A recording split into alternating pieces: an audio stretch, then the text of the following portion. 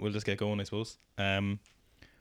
Broderick, thank you for coming on the podcast. I think the simplest way of describing you would be you are one of the leading experts in the practical application of performance-enhancing drugs. Would that be fair? Do you think that's kind of like for what most people would know you as? I don't like to take credit, just proclaim shit, but that's certainly the field in which I work. Yeah. Whether or not I'm, the leading authority is probably a very debatable concept, but that is definitely the field in which I work, make my way, and holds my interest. And so you routinely work with athletes who have this pesky issue of needing to avoid a positive result, right? Yeah, I'm regularly asked, to do like podcasts based on like, natural athlete themes and those sorts of things. And I consistently turn them down, not because not for any biased or prejudiced reason other than it's simply not my skill set. Yeah. Yeah. The comparative I always use is, you take your car to that dealership because that's who works on that car. Yeah. If you have a sports car, you take it to a performance shop. If you have a family wagon, you take it to that shop. And I view the natural athlete as the family wagon. It's just slow, boring, annoying wood panel bullshit that doesn't hold my interest.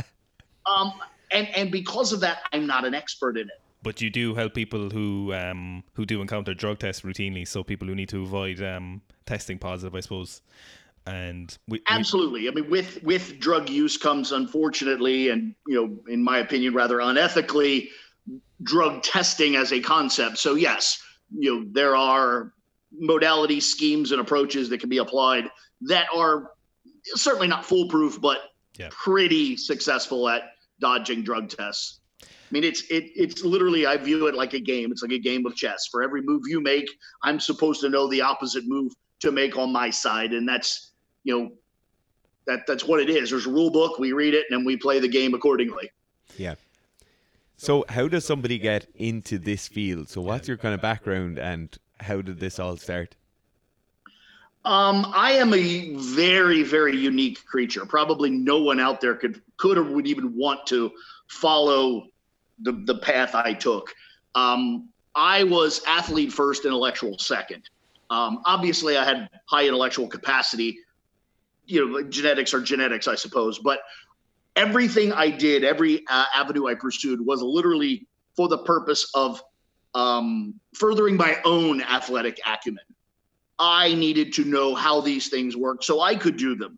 And then along the way, it turns out I have pretty good ability to relay information, good, strong language skills, etc. So it became a sideline to coach and help other people. But ultimately, every single thing I did for purely 100% selfish reasons because I wanted to be bigger, stronger, and faster than I currently was. And the only lever available for me to pull was pharmacokinetic. And so what was your athletic outlet? Were you a football player or? I actually started as a bodybuilder. I was literally, again, I don't like to proclaim things, but I was given credit as being rather a prodigy bodybuilder. I was national level in my teens, competed in well over 20 high level contests as a teen. Transitioned from teen bodybuilding into strength sports, powerlifting, strongman. I was one of the top 220s in the world in powerlifting for a brief time. I was never, again, I don't like to say things like this because you sound like an ass. And even now saying it, I sound like an ass, but I was never hyper interested in competing. Competing to me was just a necessary evil to periodically just kind of remind everybody that I was there. But honestly, it was the training, the eating, and the, intellectual prowess and intellectual game that was the whole thing that really engaged me. I would much rather have gone to the gym than gone to a contest. Yeah. And so when was kind of the first time someone approached you and they were like, Broderick, I need help with this whole kind of... it didn't happen as a moment. It happened in pieces. When I was very, very young, I walked into a commercial gym when I was age 10, had been already strength training previous to that.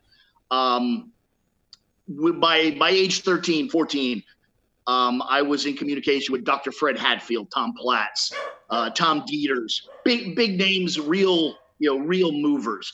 And so it was a situation where I would be exposed to them, and then people would be like, what'd they say? And so I was almost immediately kind of this conduit. And, initially it was just parroting, well, Fred said this, and I would say that. And then later it got to the point where I kind of became more the interpretive tool. Fred said this, but I'm pretty sure Fred meant this. Yeah. And so I wound up kind of being the conduit. And then, of course, if you're reasonably intelligent, you have access to people like Fred Hatfield, and you're competing on the national level, you start to develop your own, secret sauce. And so it kind of became, Fred said this, I think that, plus my own little herbs and spices. And it just kind of grew. It never was that one moment where I'm like, oh shit, I'm a coach. It just kind of, I was always in a favorable kind of social intellectual position that made people want to know what I knew. Yeah, makes sense. If that makes any sense. I don't even know if that makes sense. The one thing I'll point out here, and I don't want to sound like the old curmudgeon, get off my lawn asshole, but you've got to remember, I'm almost 50. The things I'm speaking about were in a pre-internet era. Okay, we're talking about, paper documents and long distance telephone. Like it was a much different world. So information was much more valuable and much harder to locate. Yeah. Yeah. And is that the big change you've seen from when you started off in that kind of operating in those circles? Is the biggest thing you've seen is between doping and anti-doping now? Is it the availability of information, or is it something else? No, that's as far as drug use at large, it's that. Yeah. In my era in high school, when I first started anabolics at age 16, it was literally when I was in high school. You didn't just jump on, Wikipedia, or Google, get a name, buy some Bitcoin, and have them mailed to your house. That didn't happen.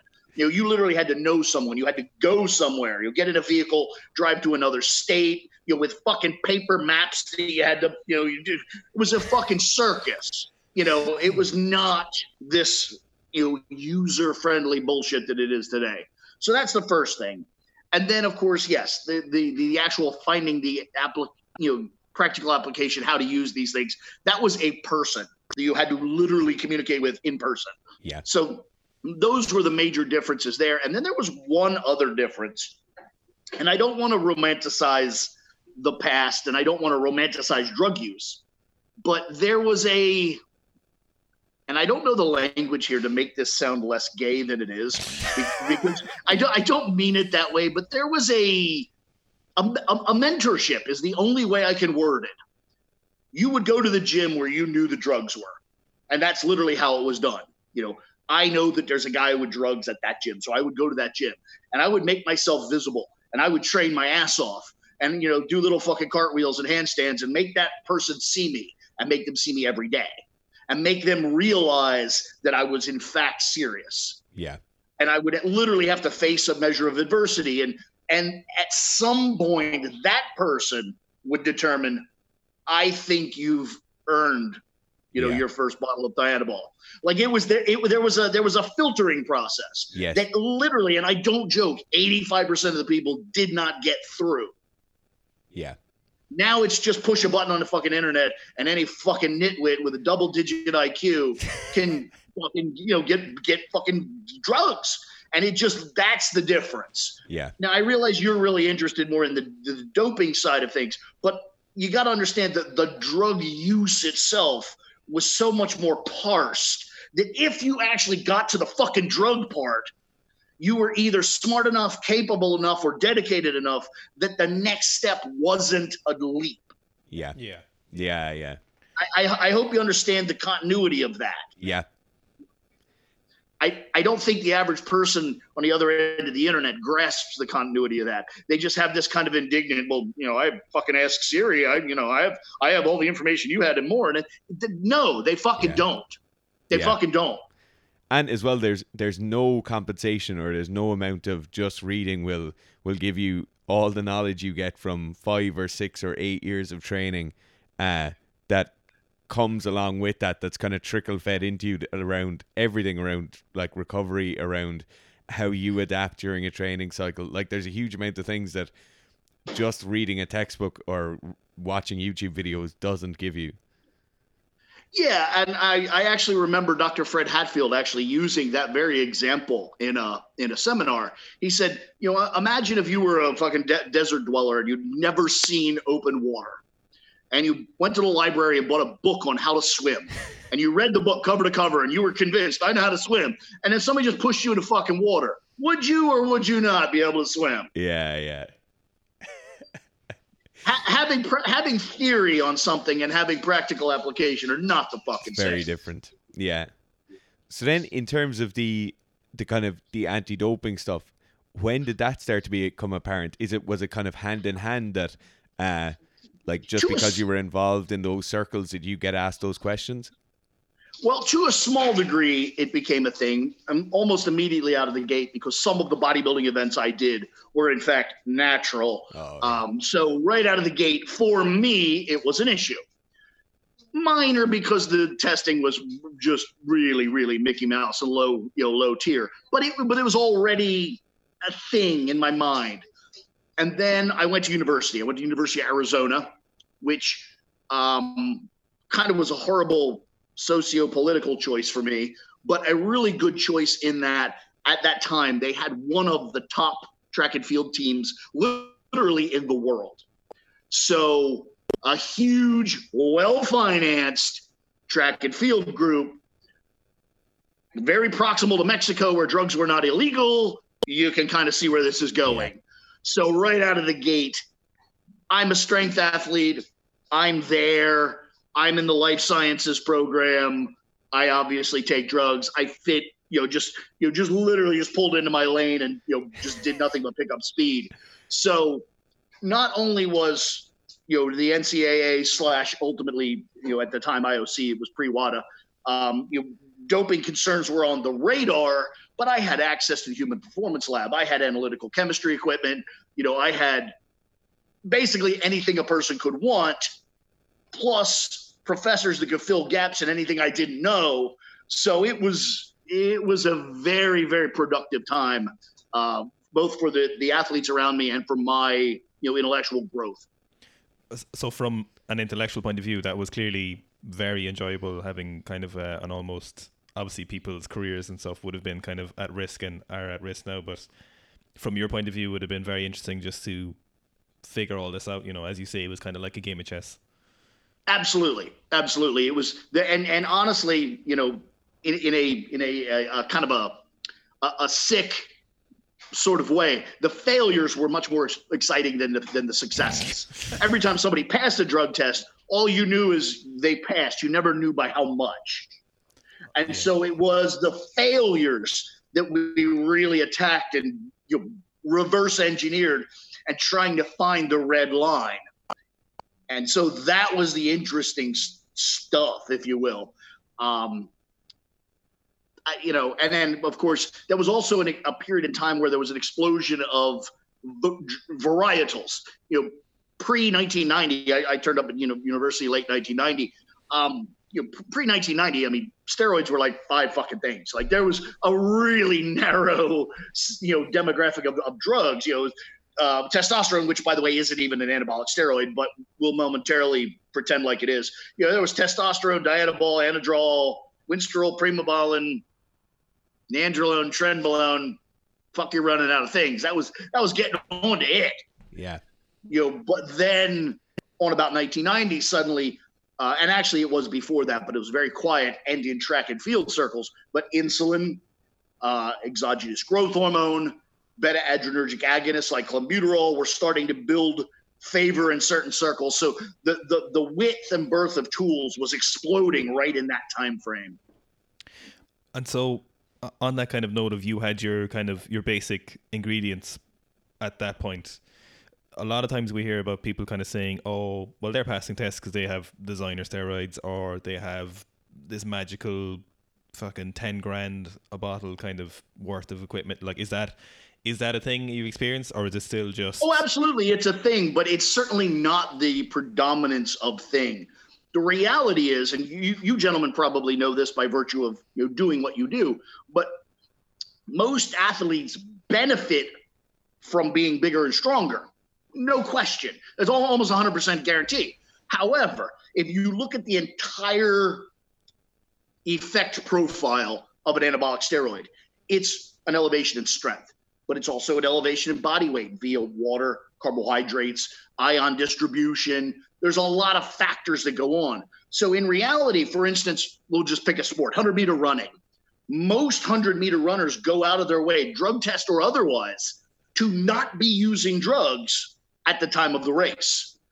They can get, we'll just use, quantifiable numbers. These are not, relevant to reality, but they get, let's say, 120% of the necessary strength they need. Stop training that trait, stop taking those drugs. Yes, they diminish, but only by a margin that they can literally coast into the event unmedicated and still be 95 to 105% of their target strength with no drugs. Yeah. So a certain amount of the beating the drug test is just fucking periodization and organization. And then if you take that simple strategy and then you know how they look for drugs and what they're looking for, now you can start to make even more informed decisions about what you use and how. And suddenly the chances of them catching you are about as fucking likely as an alien landing on your front fucking lawn. So, Broderick, I think something that's like a lot of kind of general populations will have heard of is that thing of cycling off, and that thing of like some people, and especially people who listen to this, will have heard of kind of cycling off periods or washout periods. Can you just talk about maybe like the difference between certain compounds and why certain ones would hang on in the system longer and why others would be faster? Well, sure. I mean, to some degree, you're getting into a conversation about organic chemistry, which is going to be laborious and not into the most. So I'll be incredibly general, but the number of years this. First of all, people don't actually go for the drug. That's a bit of a fallacy. You don't like go give blood. They're like, oh my God, there's Dianabol in your blood. That's unlikely. Right. You don't find the drug in your blood. The reason for that is these things behave in a very predictable manner, something in chemistry and general science at large called half-life. Most of these drugs have a half-life less than 12 hours, at least the oral versions. Some of them as little as 4. What half-life means is, okay, you swallow again, I'll use absurdly round and inappropriate numbers, but just for the sake of quickly being easy to follow, you swallow a 100 milligram tablet. You have 100 milligrams in you for 4 hours. At the end of 4 hours, you only have 50 milligrams. At the 4 more hour mark, you only have 25. At the 4 more hour mark, you're down to 12. And so the drug itself decays in a linear progression via half-life to a point where the drug itself is no longer detectable. However, if you think of drugs like Legos and think of the atoms as Legos and you put them together into these complicated molecules, when you break that apart, now you have not the original thing, but you have 2 pieces. Those are called metabolites. Many of those metabolites are in fact detectable and behave according to their own half-lives, which happen to be much longer.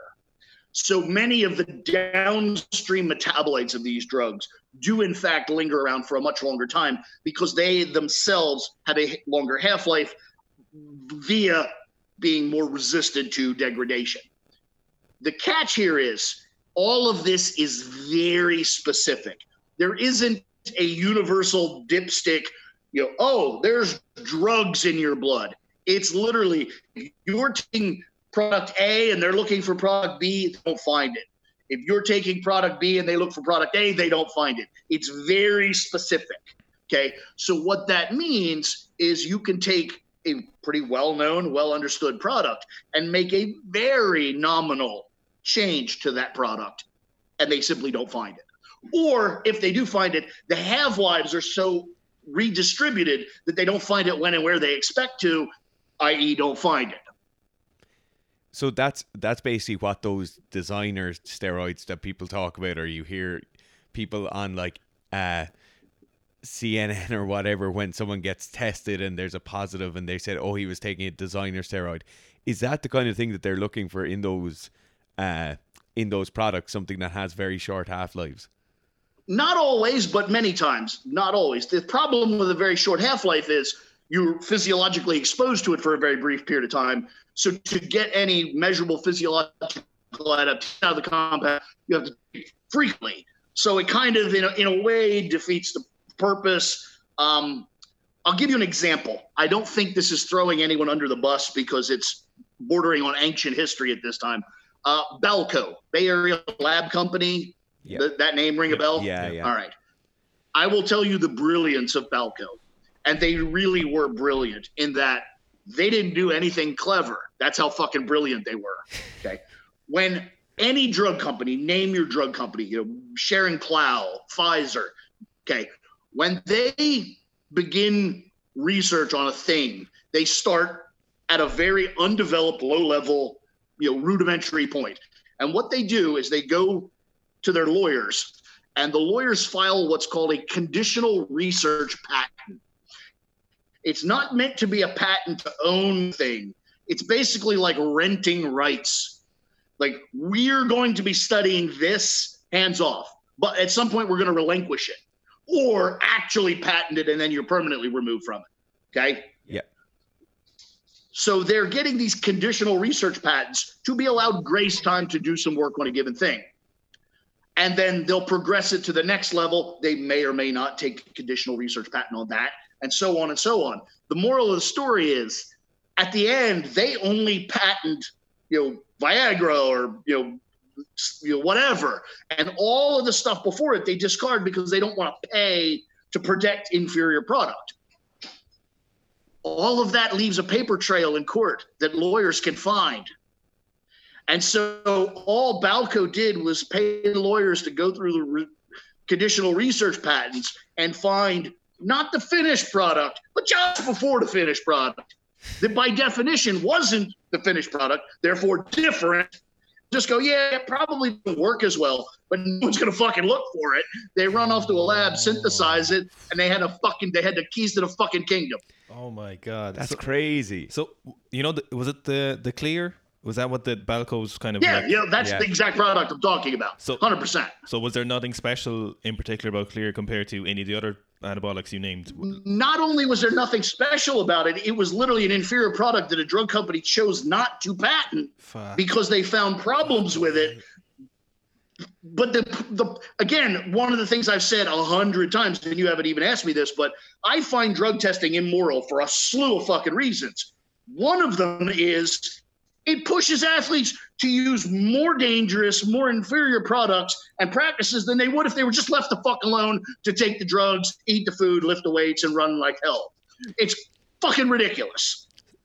So if athletes were left alone, what would they be doing if there was no drug testing? What would be the, I suppose? Well, let's look at it this way. Yeah. For instance, and I don't mean, this is super not intended to be sexist. It's not meant to be anything other than an example that's just hanging out there.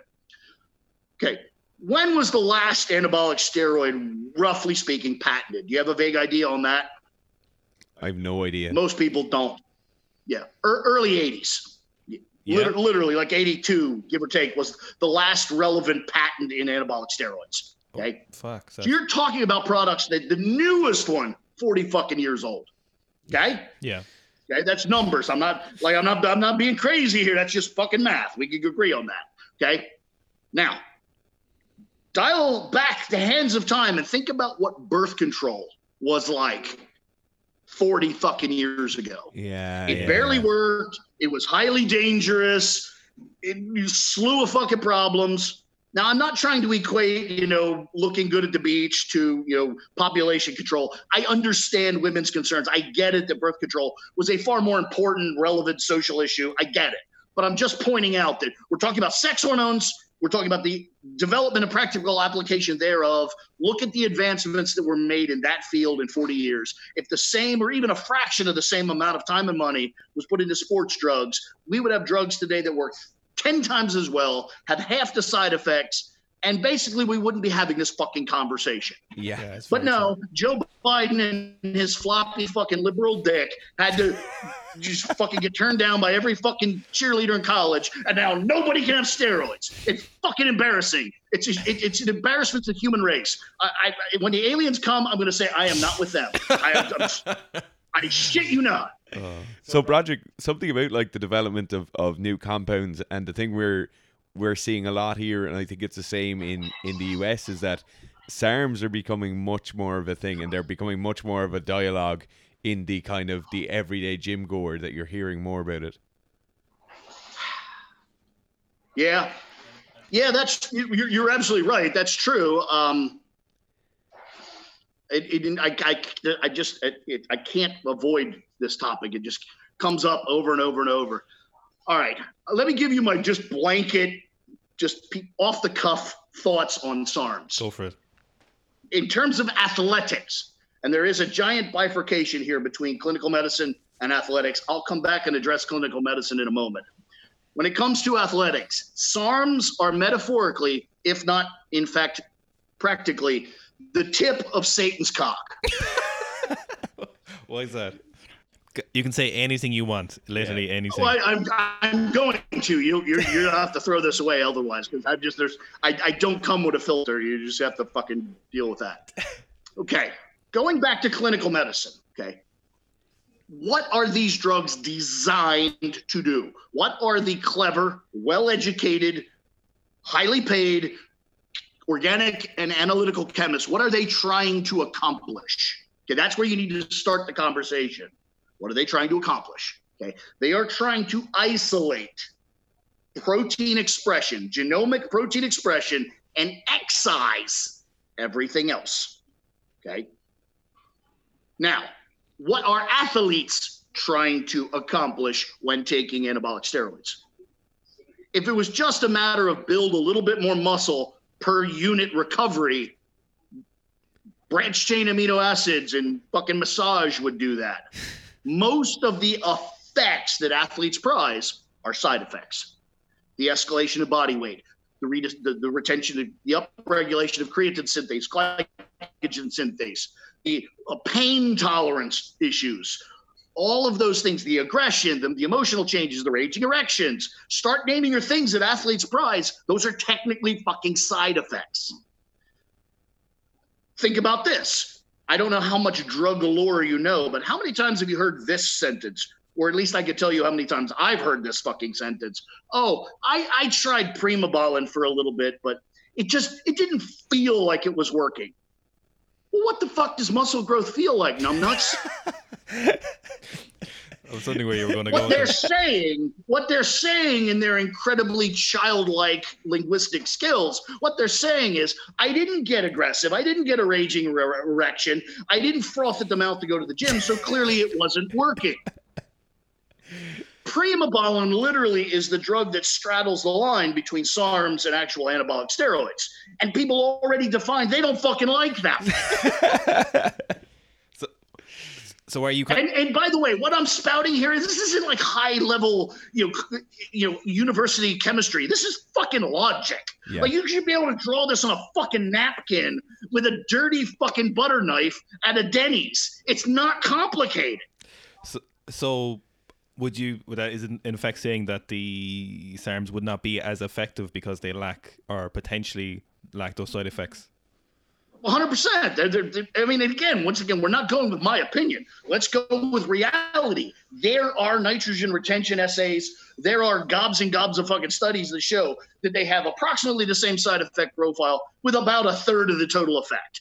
That's not a fucking score. Now, if you were a child, a housewife, a burn patient, a cancer patient, you had HIV, any of these things where a raging hard-on and a bad attitude and all would be pretty negative, then, like I said, for clinical medicine, wonderful thing.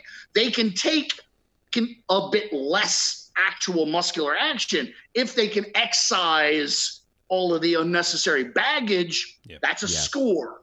Yeah. And by the way, the average burn patient is not trying to gain 20 kilos. They're literally just trying to, regrow some skin. Yeah. So again, it's application versus necessity. They're appropriate for clinical medicine. They're completely, wholly, and utterly inappropriate for sports. Do you think there is unforeseen long-term effects of SARMs because they haven't been around so long? We've already seen it. Yeah. We've already seen it. Really? We're already showing HPTA downregulation and androgen suppression, which shouldn't happen because they're not sex hormones, but we're seeing it. Yeah. Which, by the way, Dan Duchaine prophesized in 1982. He suspected that the actual act of a drug binding to the AR receptor caused some unknown feedback loop that ultimately resulted in suppression. And now we're literally seeing it. The technology wasn't there to even validate such a thought, but he had that thought, again, 40 fucking years ago. So on a random tangent there, but you mentioned earlier that testosterone isn't an anabolic steroid. What do you mean exactly with that? Well, again, again, people ask me that. I don't mean to be asked to you specifically, but there's a thing. It's amazing. I actually don't have one here. There's a word in the English language, and I realize you guys are on the opposite side of the Atlantic, so English is a tenuous thing. I get it. But there's a word in the English language called diction. Okay. And because of that, we have a book named after called a dictionary. Okay. A book where we keep all our fucking diction. If you open that to fucking testosterone, you will find that it is defined as an androgen. Okay. Then if you look up the word anabolic steroid, you will find that it says a synthetic derivative of testosterone. It's precluded. It's in the definition, so it's precluded from that definition. Testosterone is one thing, and anabolic steroids are a different thing made from that thing. Testosterone is an androgen. Were you to look that word up, you would find that it's predicated of the original Greek root, andro, male, androgen, that which makes male. Makes perfect sense. Yeah. People criticize me for having these views. I'm just reading it out of the fucking book. It's not an opinion. Yeah. I'm just parlaying fucking fact. Absolutely. Like, language has to be precise, so especially when you're talking about things like this. But that's the point. That's what science is. If the language isn't precise, there's just fucking noise coming out of the front of your fucking head. So we spoke about some kind of clickbaity topics already, and I suppose to go on one of the more clickbaity topics again, and I know Owen spoke to you last week when we were setting this up, and he said everybody knows CrossFit is an incredibly dirty sport, but what kind of things are happening in CrossFit? Is it just that the testing doesn't happen, or is it just that the testing is so lax that it's like the bodybuilding in the early 80s? It's my experience that it's all the specific best case scenario. They are applying the test. They're doing their job. The variety of testing is not particularly sensitive or complex. So almost any athlete, moderately funded and triple digit intelligent, can dodge the test. It's not that hard. Yeah. So right out of the gate, all things equal and all above board, test is not that fucking complex. Secondly, the testers are lazy and poorly funded, so do as well as they should. And then secondly, we're seeing right now, comically, perfect moment in time, CrossFit's a fucking cult. Yeah. It literally, it's a religious order. And like any religious order, there are cliques and there are golden children. And there are people out there that have never, and I know this is a goddamn, there are people out there that have never taken any of the tests they're credited with passing. It's just, it's a schmoz. It's an absolute fucking circus. I literally know of a case where one of the anointed failed a drug test because his training partner, who was his drug tester or drug test, his surrogate. Yeah. accidentally took some drugs, and the surrogate fucking failed. So the person who he was probably paying to piss into his cup. Yes, correct. That is fantastic. Yeah. So we spoke about it before on the podcast that CrossFit is basically a sport not designed perfectly for doping, but it's a sport that would benefit hugely from doping. Could you maybe just go into some of the things that like the fact that there's huge strength and speed and endurance? Well, that's the thing. That's the thing. Like, you look at like 100-meter sprinting, you look at shot putting, you look at, name any sport. I mean, even when you get to more complex dynamic sports like skating, like figure skating or floor gymnastics, the number of traits you're trying to at any one moment in time are relatively narrow. Over the course of a year, proper periodization, there might be specializations on strength, speed, power, flexibility, etc. But in general, come time of presentation, the thing you're presenting is relatively narrow. CrossFit is, in fact, even bodybuilding, for instance, there's no real requirement for speed. There's no real requirement for strength. It's just being hyperinflated and lean. That's it. CrossFit is, in fact, the absolute most requisite sport on earth for drugs, because you're simultaneously trying to present an elite package of every fucking characteristic the human body can present, which is exactly impossible. It is literally the expression of an impossible sport. You can't simultaneously have high aerobic capacity, high momentary torque production, high lean mass, low body fat, high coordination, high recovery. It's a fucking unicorn. The sheer fact that sport exists is proof that people like me exist. Yeah. And then meanwhile, there's legions of fucking housewife and fuckwits. You're just trying to do this shit, and they don't realize that they're duped on such a fundamental fucking level that they're literally trying. They're fucking. They're fat, dumpy pithicans trying, like, leaping off a cliff like lemurs, thinking they're gonna fucking fly. Yeah. Like lemmings. They're fucking embarrassing. Yeah, I think the crazy thing is you'll see somebody starting CrossFit they might be in their early 30s and they've probably been away from sports or athletics for a while. They now come back in having seen the results of people who are at the games or even people who are winning national competitions. And they expect that level after 6, 8 months, 2 years. And they don't understand that, like, you're not going to fucking look like Rich Froning.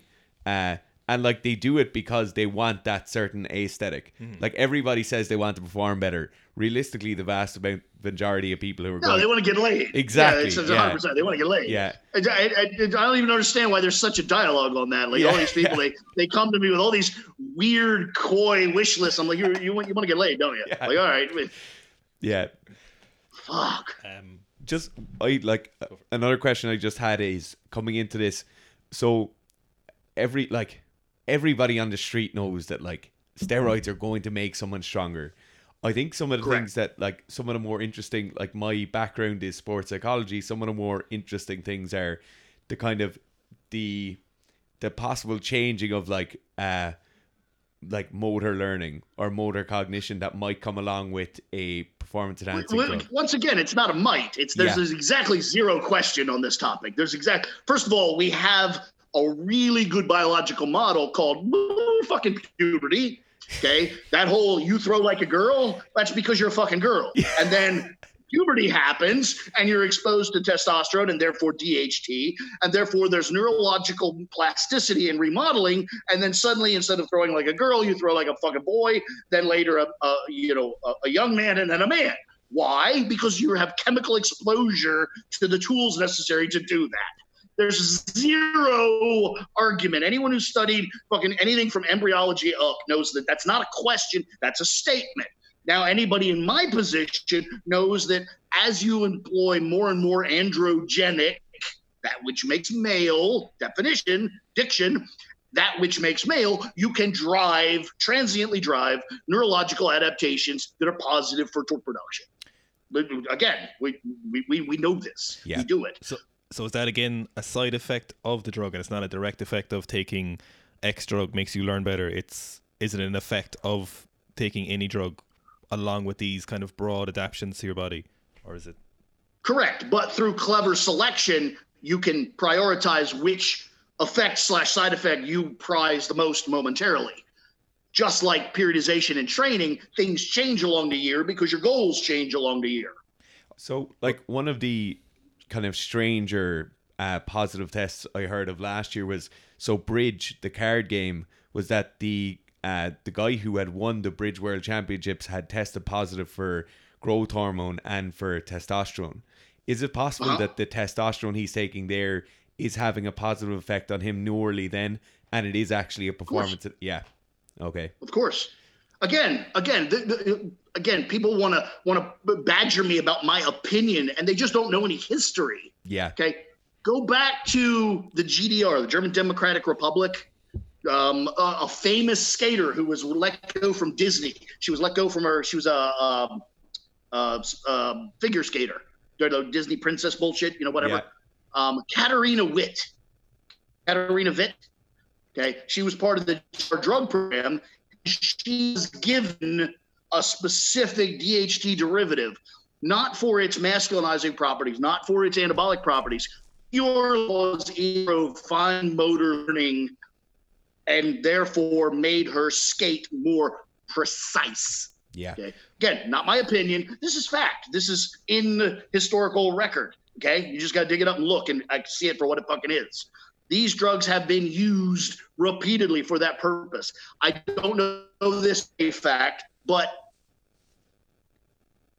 I won't even say I was consulted, but it went to my attention, and my opinion was asked by somebody in the mix about a neurosurgeon literally using a high androgenic anabolic compound purely for the purpose of improving his ability to perform fucking brain surgery. Yeah. So is it interacts? Which, by the way, where's Joe Biden? Like, what the fuck? Why is he coming in there? Like, oh, stop it! You can't save people's lives with performance enhancing drugs. Maybe you fuck can. Him. I seriously hope he gets asshole cancer. And so, does it affect your ability to remember these new neurological patterns, so your ability to remember a particular movement, or does it just enhance your ability in that moment to kind of internally compromise that movement, like to really just upgrade it? All of the above through many, many different pathways, many of which I dare say quite sincerely, I'm not even qualified to speak on. But these are very systemic global hormones. They have effects on the actual neuron. They have impacts on the myelin sheath from neuron to brain. They have impacts on neurotransmitters. They have impacts on calcium ion channels. So they're causing minor and in some cases major upregulations in almost every aspect of that. Plus the sheer overriding sympathetic elevation, which raises your engagement, your arousal, etc. So it's a really, really systemic domino type effect that culminates in profound changes. So that would make sense from an evolutionary perspective of, if you're more androgenic, your ability to hunt would probably be hyper, so ability to throw a spear or something like that would be hyper kind of influence and much better than it would be otherwise. 100%. And exactly. And there's no aspect. It's funny. Like, the three of us here are bearded. Like, people don't even understand like such fundamental biology. Why do males have a beard if females don't? Or the potential to have a beard. Yeah. It's literally brought on by androgenic actions of the male hormone for the purpose of creating padding and reduced friction from striking. It's literally a combat defense mechanism. It's been shown repeatedly that men with a beard are much less likely to suffer a broken jaw than men without a beard. It's literally just one more example of why the evolutionary paths took what they took and why androgens do what they do, and how bloody fucking obvious and literally pun in your face it is. Just on that point, Broderick, is there any kind of side effect, or is there any effect that people don't usually, like the layperson or even people who are involved in sport, don't usually attribute to like performance enhancing drug that is kind of, that has a lot of efficacy, but more so that's like that people would never think of? That's going to kind of be niche-y. It's going to kind of depend on what sport are you talking about. For instance, why was Lance Armstrong taking testosterone? He's a fucking big around a fucking Coke bottle. Why, he's clearly not hypermuscular. What was he doing? In that case, they were purely using that drug for pain tolerance, aggression, and phlebotomy. Drive red blood cell count, hematocrit, hemoglobin, the ability to carry oxygen.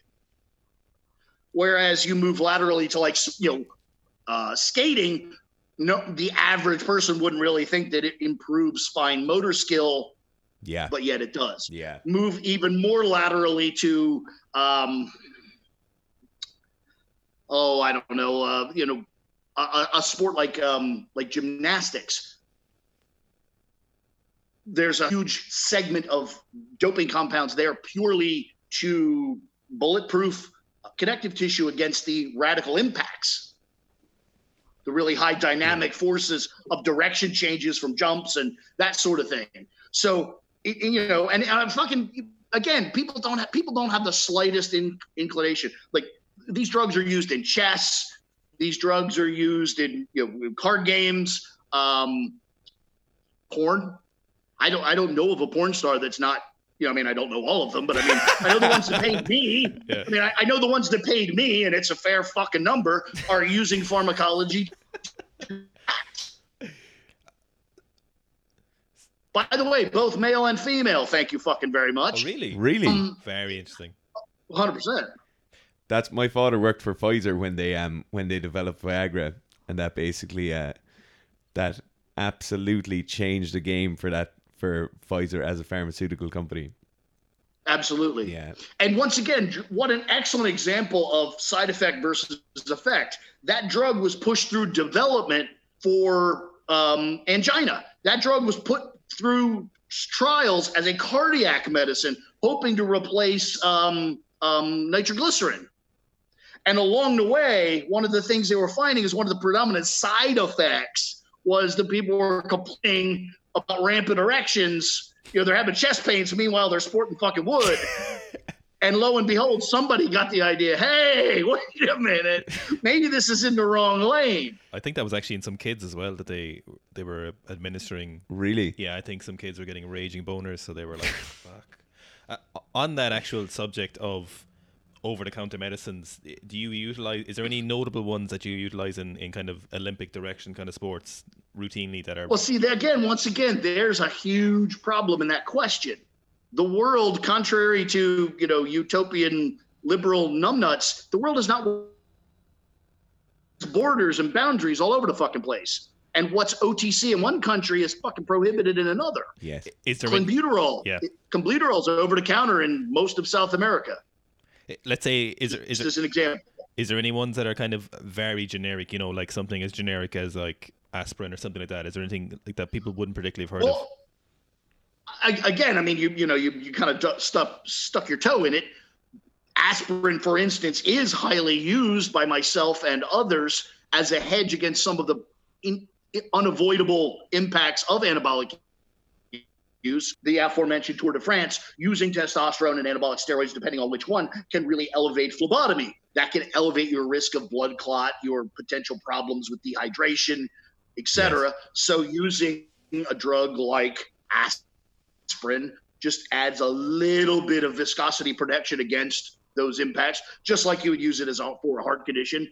NSAIDs across the board are used to reduce repetitive use injuries. You've got drugs that allow your muscles and your mind to recover radically. Your joints might be exposed to less proximal recovery abilities. So as your anabolic dose goes up, your training volume, perhaps so does your anti-inflammatory requirements.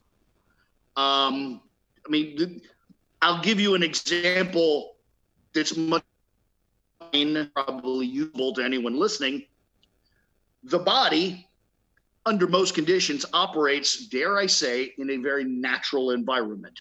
The amount of activity you're able to do versus the amount of calories you're able to consume versus the amount of micronutrition in that calories all very roughly equates. But now you introduce an exogenous compound that radically changes some of those values. you could suddenly fish. For instance, a normal person has normal, say, zinc values. Zinc is the major cofactor between hormone and receptor. Normal people have normal amounts of both receptors, zinc, and hormone. All's happy. If driving the value of hormone up, you can be zinc deficient, even though to a normal person you're not at all. But to the conditions you are. So using exogenous zinc can actually raise the efficacy of these hormones. Same thing applies to chromium in the case of rather than sex hormones, to both insulin and growth hormone. It's one of the major cofactors and responsible for binding and uncoupling at the target receptor. Go for it. No, I was just saying, so in the last kind of 2 weeks, there's been a lot of revelations in weightlifting, just around kind of corruption, but anti-doping was deeply tied into that corruption. Just in terms of passing tests, right? So we've, like, from that report, a lot of it was passing tests through just purely paying someone off and that level of corruption. In terms of athletes passing tests, most of the time, if you're dealing with them, is it that it's an organization is bringing you in to get their athlete to pass, or is it an athlete is bringing you in irrespective of what the coaches know or irrespective of anything like that? Once again, the world is not one place. Okay. In the United States, things are not particularly well organized. It's why Olympically we basically suck. Yeah. It's because capitalism and free markets have made it a free-for-all. Everybody's out for themselves. There's no organization. Now you move to, say, Scandinavia. It's not government powered, but it's more kind of club and organizationally powered. And so a given weightlifting club or group or gym might bring in an expert to talk, quote, to lecture, and then post-lecture might be intimate, conversations. Moving, across the globe, you might go to a country like, I don't know, South Africa, where blatantly there's a government dude paying you. Just here, come talk to these fucking athletes. They're knuckleheads. It depends. Again, people forget they have this utopian view that wherever they are, that's what the world looks like. And that's not true. Yeah. The South African rugby team were particularly jacked pre-World Cup this year. All of them. I wouldn't know anything about that. So the longest camp in the history of a Rugby World Cup. And I don't think, I've been involved in rugby since I was 4 years of age. And I have never seen anything like the physical condition. We heard some of the numbers coming out of them. Yeah, a lot of those guys are training in our club here. Munster Rugby has a very strong club link. We've had head coaches from South Africa. We've a lot of players going over and back. And some of the South African boys are coming in hot. 120 kilos, absolutely shredded. Yeah. And they're like fucking 5'6". It's... We'll be lynched if we talk about Irish rugby like that, though. So yeah. we better move on. We always hear this. It's the party line. When an athlete fails a drug test and they are a popular athlete, they go, "My supplements were tainted." Is that, how often does that? Do you think that's a legitimate? Because we hear it literally every time someone, and they all can't be tasting tainted supplements. Well, there's a. I'll circle back to an instance that has a teeny bit of relevance, but my OTC supplements were tainted, or my beef or horse or whatever the fuck they're eating was tainted is absolutely retarded. Allow me to explain. Again, I don't want to give everybody a fucking chemistry lesson. No, I'm not a chemistry professor and I'm not qualified to do that, but let's go with some, again, just shamefully obvious examples. If I had a bottle of testosterone, okay, and I tore the lid off of it, and I asked you or my 14-year-old daughter to drink it, what would happen? Nothing. 100% nothing. You might get the shits for a day from the oil that it was laden in, but elsewise nothing. It is not, wait for it, wait, not orally active. So unless they were doing something really weird with their supplements, it's not orally active. It's not orally active. They're only consistent supplements. Well, it's not fucking active. It's not active. What does that word mean? Get the book, read the page. It's not orally active. So if you're not putting it somewhere really strange, you're covered, or not in this case. Yeah. Okay, so this idea that beef got them to fail or whatever, it's fucking hogwash. With one exception, I will connotate. There was a failure for clenbuterol that was blamed on beef. That's possible. Clenbuterol is a bit more resistant to both heat and time and digestion. That's not utter fantasy. It's unlikely. It's nuts, but it's at least capable within the chemistry. But an anabolic steroid through beef it's just fucking made up. An anabolic steroid through an OTC supplement, again, just absolutely fucking made up. Now, where it might be relevant, I think it was 2017. There was an array of failures from India, Pakistan, Kazakhstan, that little corridor there. And they all failed for nandrolone. And any even reasonably good coach would know that nandrolone is a terrible compound to use, both for Olympic weightlifting and for detectable purposes. Yeah. So I was told that whatever the secret police of China, I don't know the name of the KGB of China, literally introduced trace amounts of nandrolone into the product that was being produced in China that was ultimately shipped to those places. So they were buying product X, but it was tainted with a small amount of product Y, which left them open to failure. That's insane. That is fucking crazy. Holy shit. Yeah. That doesn't surprise me, but hearing the details is shocking. Like it's it doesn't sound shocking when you say it out loud, but the fact that it happened is hilarious. Yeah. That's, So is it still a case where the vast majority of anabolics are being produced, or the raw compounds are being produced in China, and then they're coming into the US or they're somewhere else and they're being packaged? Well, see, again, it's far more insidious than that. People have this deluded belief that labels matter. Okay, let's momentarily skip steroids and talk about OTC supplements. Clear your mind momentarily. How many factories on fucking earth do you think are making creatine monohydrate? Hundreds. 3? Fuck. No yeah. way. 3. What? One of them's in Germany, 2 of them are in China. That's it. So out of the 1,000 products at the local store, one of 3 locations, period. End of story. That is fucking now, clear crazy. your mind again. How many companies out there do you think are making dairy proteins? No. It's a slightly larger number, but yeah. it's certainly not the number of labels on the shelf. Yeah. We're talking like maybe to any measurable degree, probably like 10, Yeah. 10 facilities. Okay.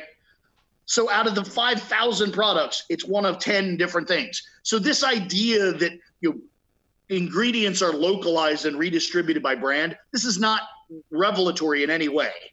Okay. When it comes to anabolic steroids, same thing. There's a factory in Kazakhstan, there's a couple in India, a couple in China, and that's about it. By the way, all these people like, oh, I just use Bayer Primatest, and you know where Bayer buys their fucking testosterone? The fucking producer in China. You don't think they're dicking around making 12-cent fucking, they're making high-end fucking Lipitor and bullshit. They're not cranking out testosterone. Circa 1930s technology. Yeah. Which, by the way, is how old the technology to make testosterone is. Look at the patent date again. Buy a book. Now the difference is when Bayer or whoever buys testosterone from China, they're demanding much high quality. They're demanding more analytics. They're making sure that they're getting what they're paying for because they have the funding and the temperament and patience to do that. What doesn't pass their test is what they fucking package up and ship to you and I. Or me, anyway. Yeah, like a crazy thing about China is we, back in years and years ago, before we started doing, when Seeker Strength was a thing, we originally were looking at like different supplements. We brought in BHB salts from China, and the guys who were sending it from China said, oh, we can't export this because it's a dietary supplement, so we're going to label it as something else.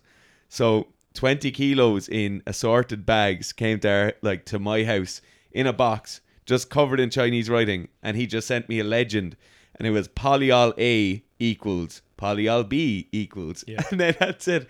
And you're just looking into these foil bags, and you're like, oh fuck. Yeah, like Whoever stopped this at the border had to have been thinking, because we got a phone call being like, I have 20 kilos of white powder.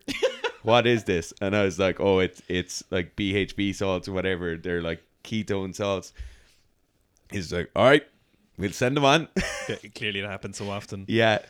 That is that's mental about the creatine thing. That is so it's incredibly unlikely that your creatine was contaminated with, unless your repackager contaminated with something to hype up their particular Right. one. There's a vague chance that, the sanitation at the actual production was less than ideal, but that's fucking unlikely. Yeah. There's a vague likely chance is the actual work table where they dumped out the product and weighed it. Yeah. More likely that was less than highly sanitary, or more likely you just made up the whole thing and you were taking fucking drugs, which is Yeah. about 99% of the fucking thing.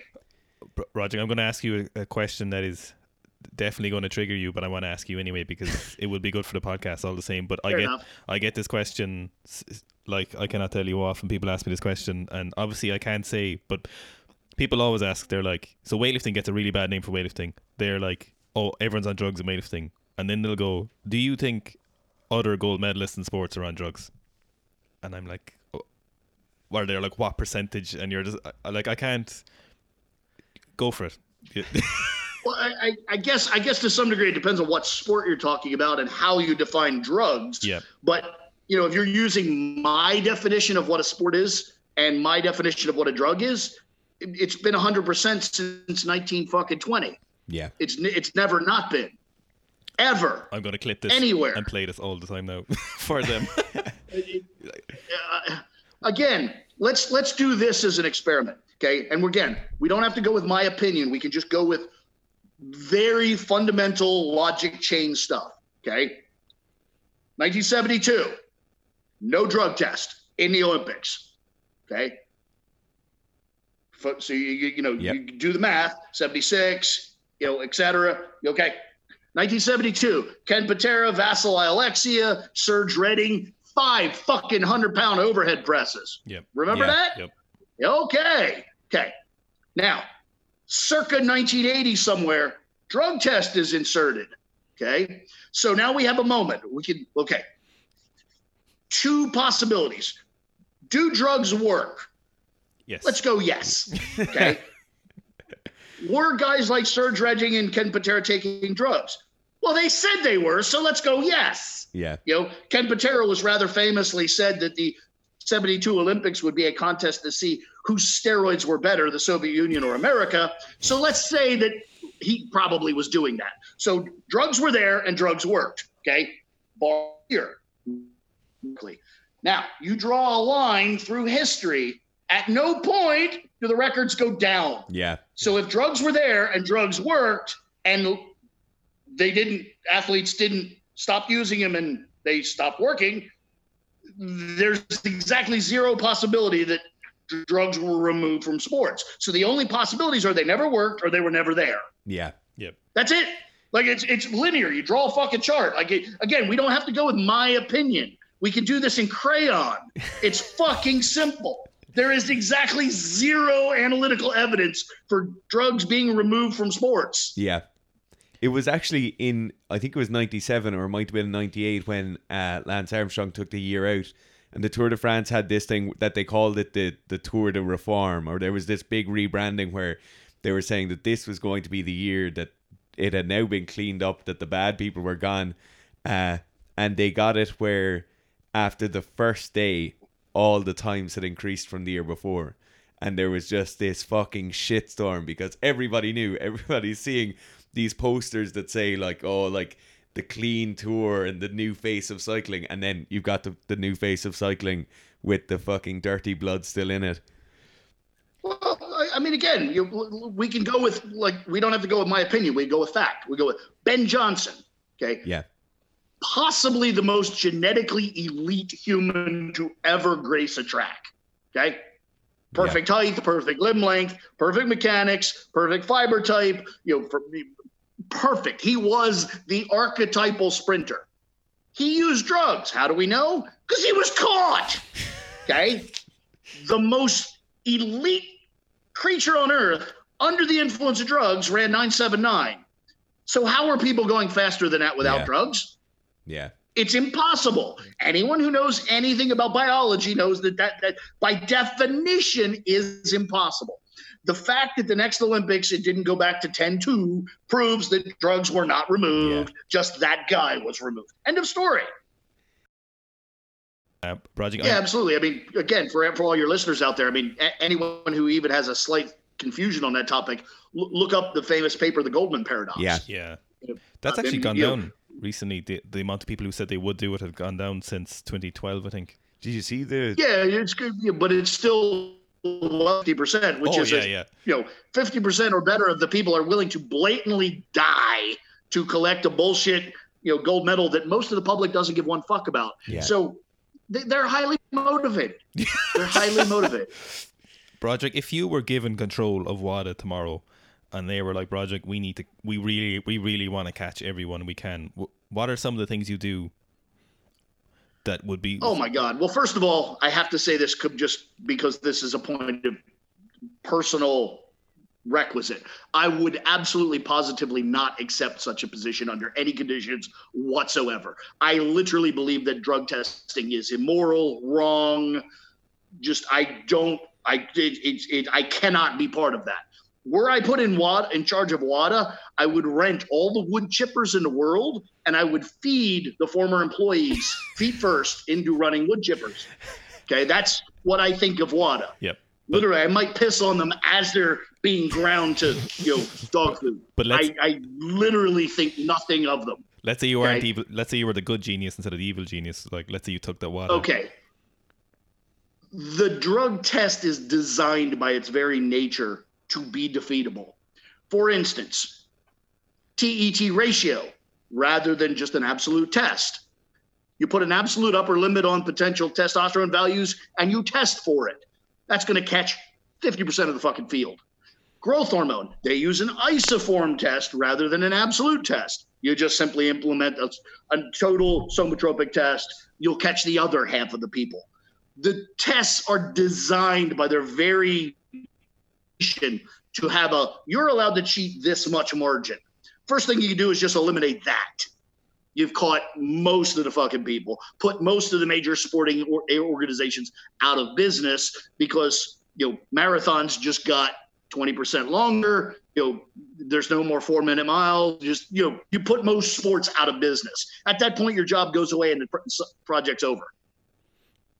So why don't they just, they're like, well, because they don't want to catch people. No, it's like what's the purpose of a bureaucracy? Like literally, it's a basic political science question.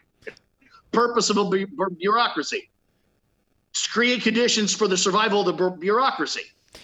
So they don't want to catch people; they want to ensure that they have a job next Olympics. Would it work if you just looked at athlete A? Let's say he's entered in sprinting, and you're like, we think Dara's on drugs. Could they just test these testosterone levels? Like, I don't think that's done, is it? Like, just absolute, like, free testosterone or whatever. Is there a particular reason they don't do that other than the aforementioned self-sufficient bureaucracy? Like, would that even work? Yeah, it's just, again, it's not hard to find out if people are taking drugs. I mean, you look at basic metabolic panels, you look at absolute values, like everything, there's deviation. I mean, there's a random individual out there somewhere that might operate at 2,000 nanograms per deciliter, but that's 1 of 7 billion. So if you set the level at, 2,225 nanograms per deciliter, there's no that could achieve that. It's done. Yes, there's still but the person could cheat this much. But that's literally a third of how much you're cheating now, so it would fucking work. And the other thing is they'll probably all cheat the same amount. Like, you have a much fairer playing field. If you 100%. Right. The death threshold is relatively similar among all humans. So the amount of cheating is literally capped by survivability. 100%. That's never not the argument. It's the whole thing, just drug testing across the board is, and then you got to get into the argument of what is, they don't even fair definition of what drug, not an IOC controlled WADA with almost every single athlete I work with for performance enhancing purposes. So explain that. There's not even a valid definition on what is a fucking drug. The test is designed from the ground up to basically just be defeatable. There's no relevance to any of it. It's just a bureaucratic extra wheel to make self-righteous, unathletic schmucks important. I have said that before. I was like, I reckon a lot of WADA weren't athletes or good athletes back in the day. Like, you don't definitely not. Ben Johnson's not working for WADA right now unless they have some. No, Vasilij Alexia didn't work for WADA. Oh, yeah, you go through the list of people that are relevant to athletics. It's always the wannabes, the almosts, and the not quites that get on their little fucking high horse and get their little. Yeah, what's the saying? Those who don't do teach, and those who don't teach inspect. They're just literally, it's just horrible. I have zero respect for those people. I have zero interest in them. Like I said, I would create quite a frenzy in the wood chipper industry. So, Broderick, I think like my last question would be, obviously things have changed now with Tokyo 2020 becoming Tokyo 2021. The implications for somebody like yourself or for somebody who's involved in high-level sport and coaching athletes, do you think we're going to see a big jump in performance because we've had a worldwide lockdown and possibly a worldwide lockdown on drug testing as well? Oh, there's so much more to that conversation that you've unlocked Pandora's box. First of all, you got to understand that WADA is a bureaucracy and that they make their decisions, their seemingly arbitrary, whimsical decisions based on bureaucratic methodology. When they hand down a suspension, that suspension is, despite the fact that the rule book says it should not be, the suspension is strategically designed to punish said athlete for the next major games. Okay. So we have a slew of doping suspensions that expired just post the original target date of the Tokyo Olympics, which means suspiciously they will all be fucking qualified for the new date. And guess what? Also, by the way, talk about, they don't really want to catch people. Guess what you don't do while you're suspended? You don't do any drug tests? Correct. So literally, the people that have been identified as the most likely to be cheating are no longer checked to see if they're cheating. Wow. That's weird. That's almost like a schmoz. Like, why would you do that? Yeah. So literally, we have had a select, highly motivated, highly implicatory group of people in a fucking state of free-for-all. And now suddenly they just need to tighten up, clean up their game, and they can go. So literally, the coming Olympics are going to be the anabolic Olympics. Yeah. We're not going to see a downturn in performance. We're going to see a horrific upturn that's basically just going to put WADA in a position where they're either going to have to, metaphorically, as my grandfather would say, shit or get off the pot. Yeah. Yeah, that's what we were saying 2 weeks ago. It's like, this is the perfect storm. You've turned a 4-year cycle into a 5-year cycle. You've got people coming back from drug tests. And then you have a huge period of time where people aren't allowed into your country or aren't allowed to move around within the country. Yeah, I'm excited. And more importantly, I have no idea what's going on in your countries, respectively, but in America, nobody gives a fuck. Nobody cares. Nobody cares one bit. I hate them deeply, almost as much as the WADA people, but I have to begrudgingly credit the potheads. The potheads in this country have just worn down the resistance to drug culture to such a degree that anyone who previously had a bit of resistance to the idea is just like, I don't fucking care. And literally, everyone just assumes that everyone's smoking pot and taking steroids, and nobody cares. Yeah. Ireland's And with not caring is quickly going to become caring about funding something they don't care about. Yeah.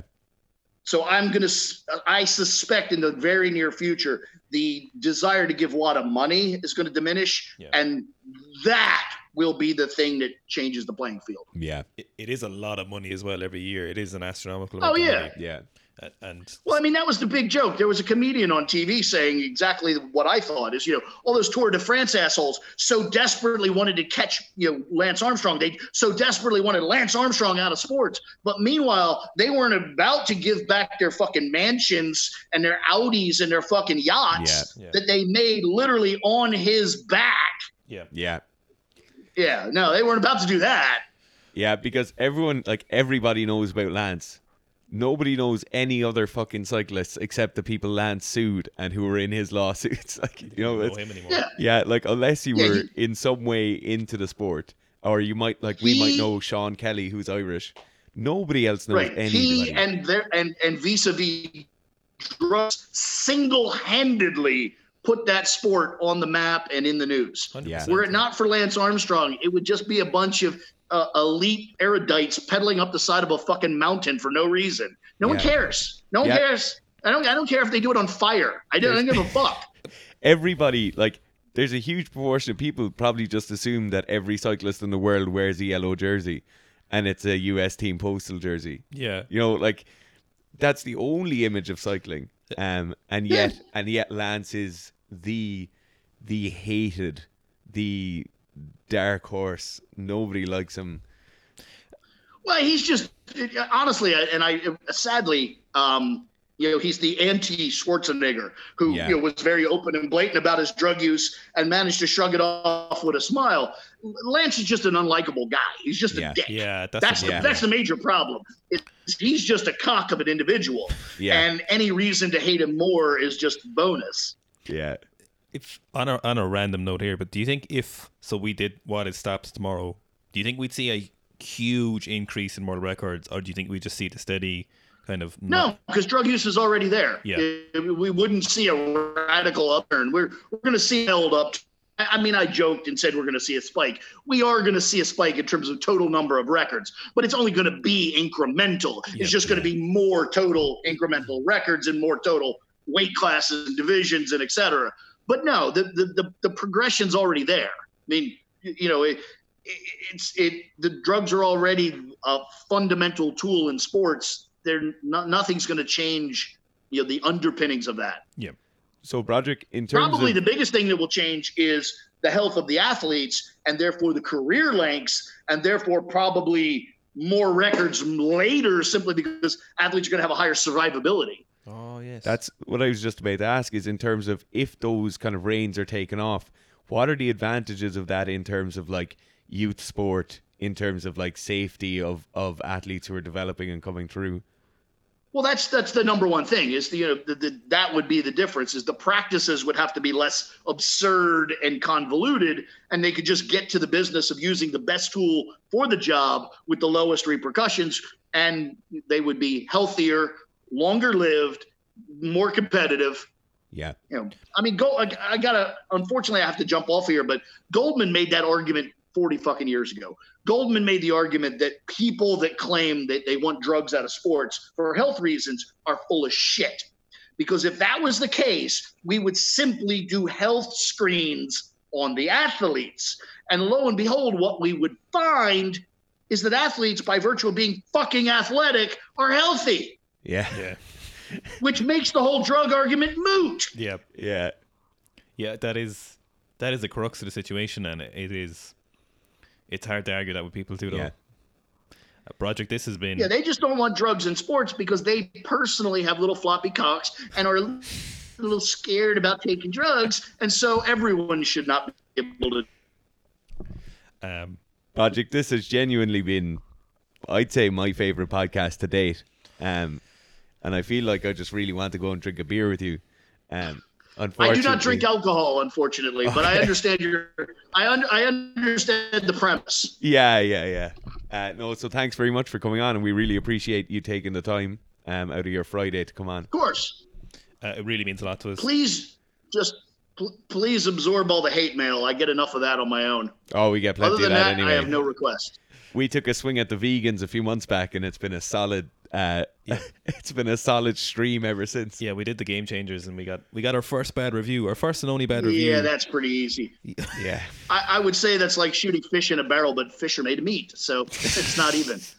Project, thank you so much. Thanks very much. Yep.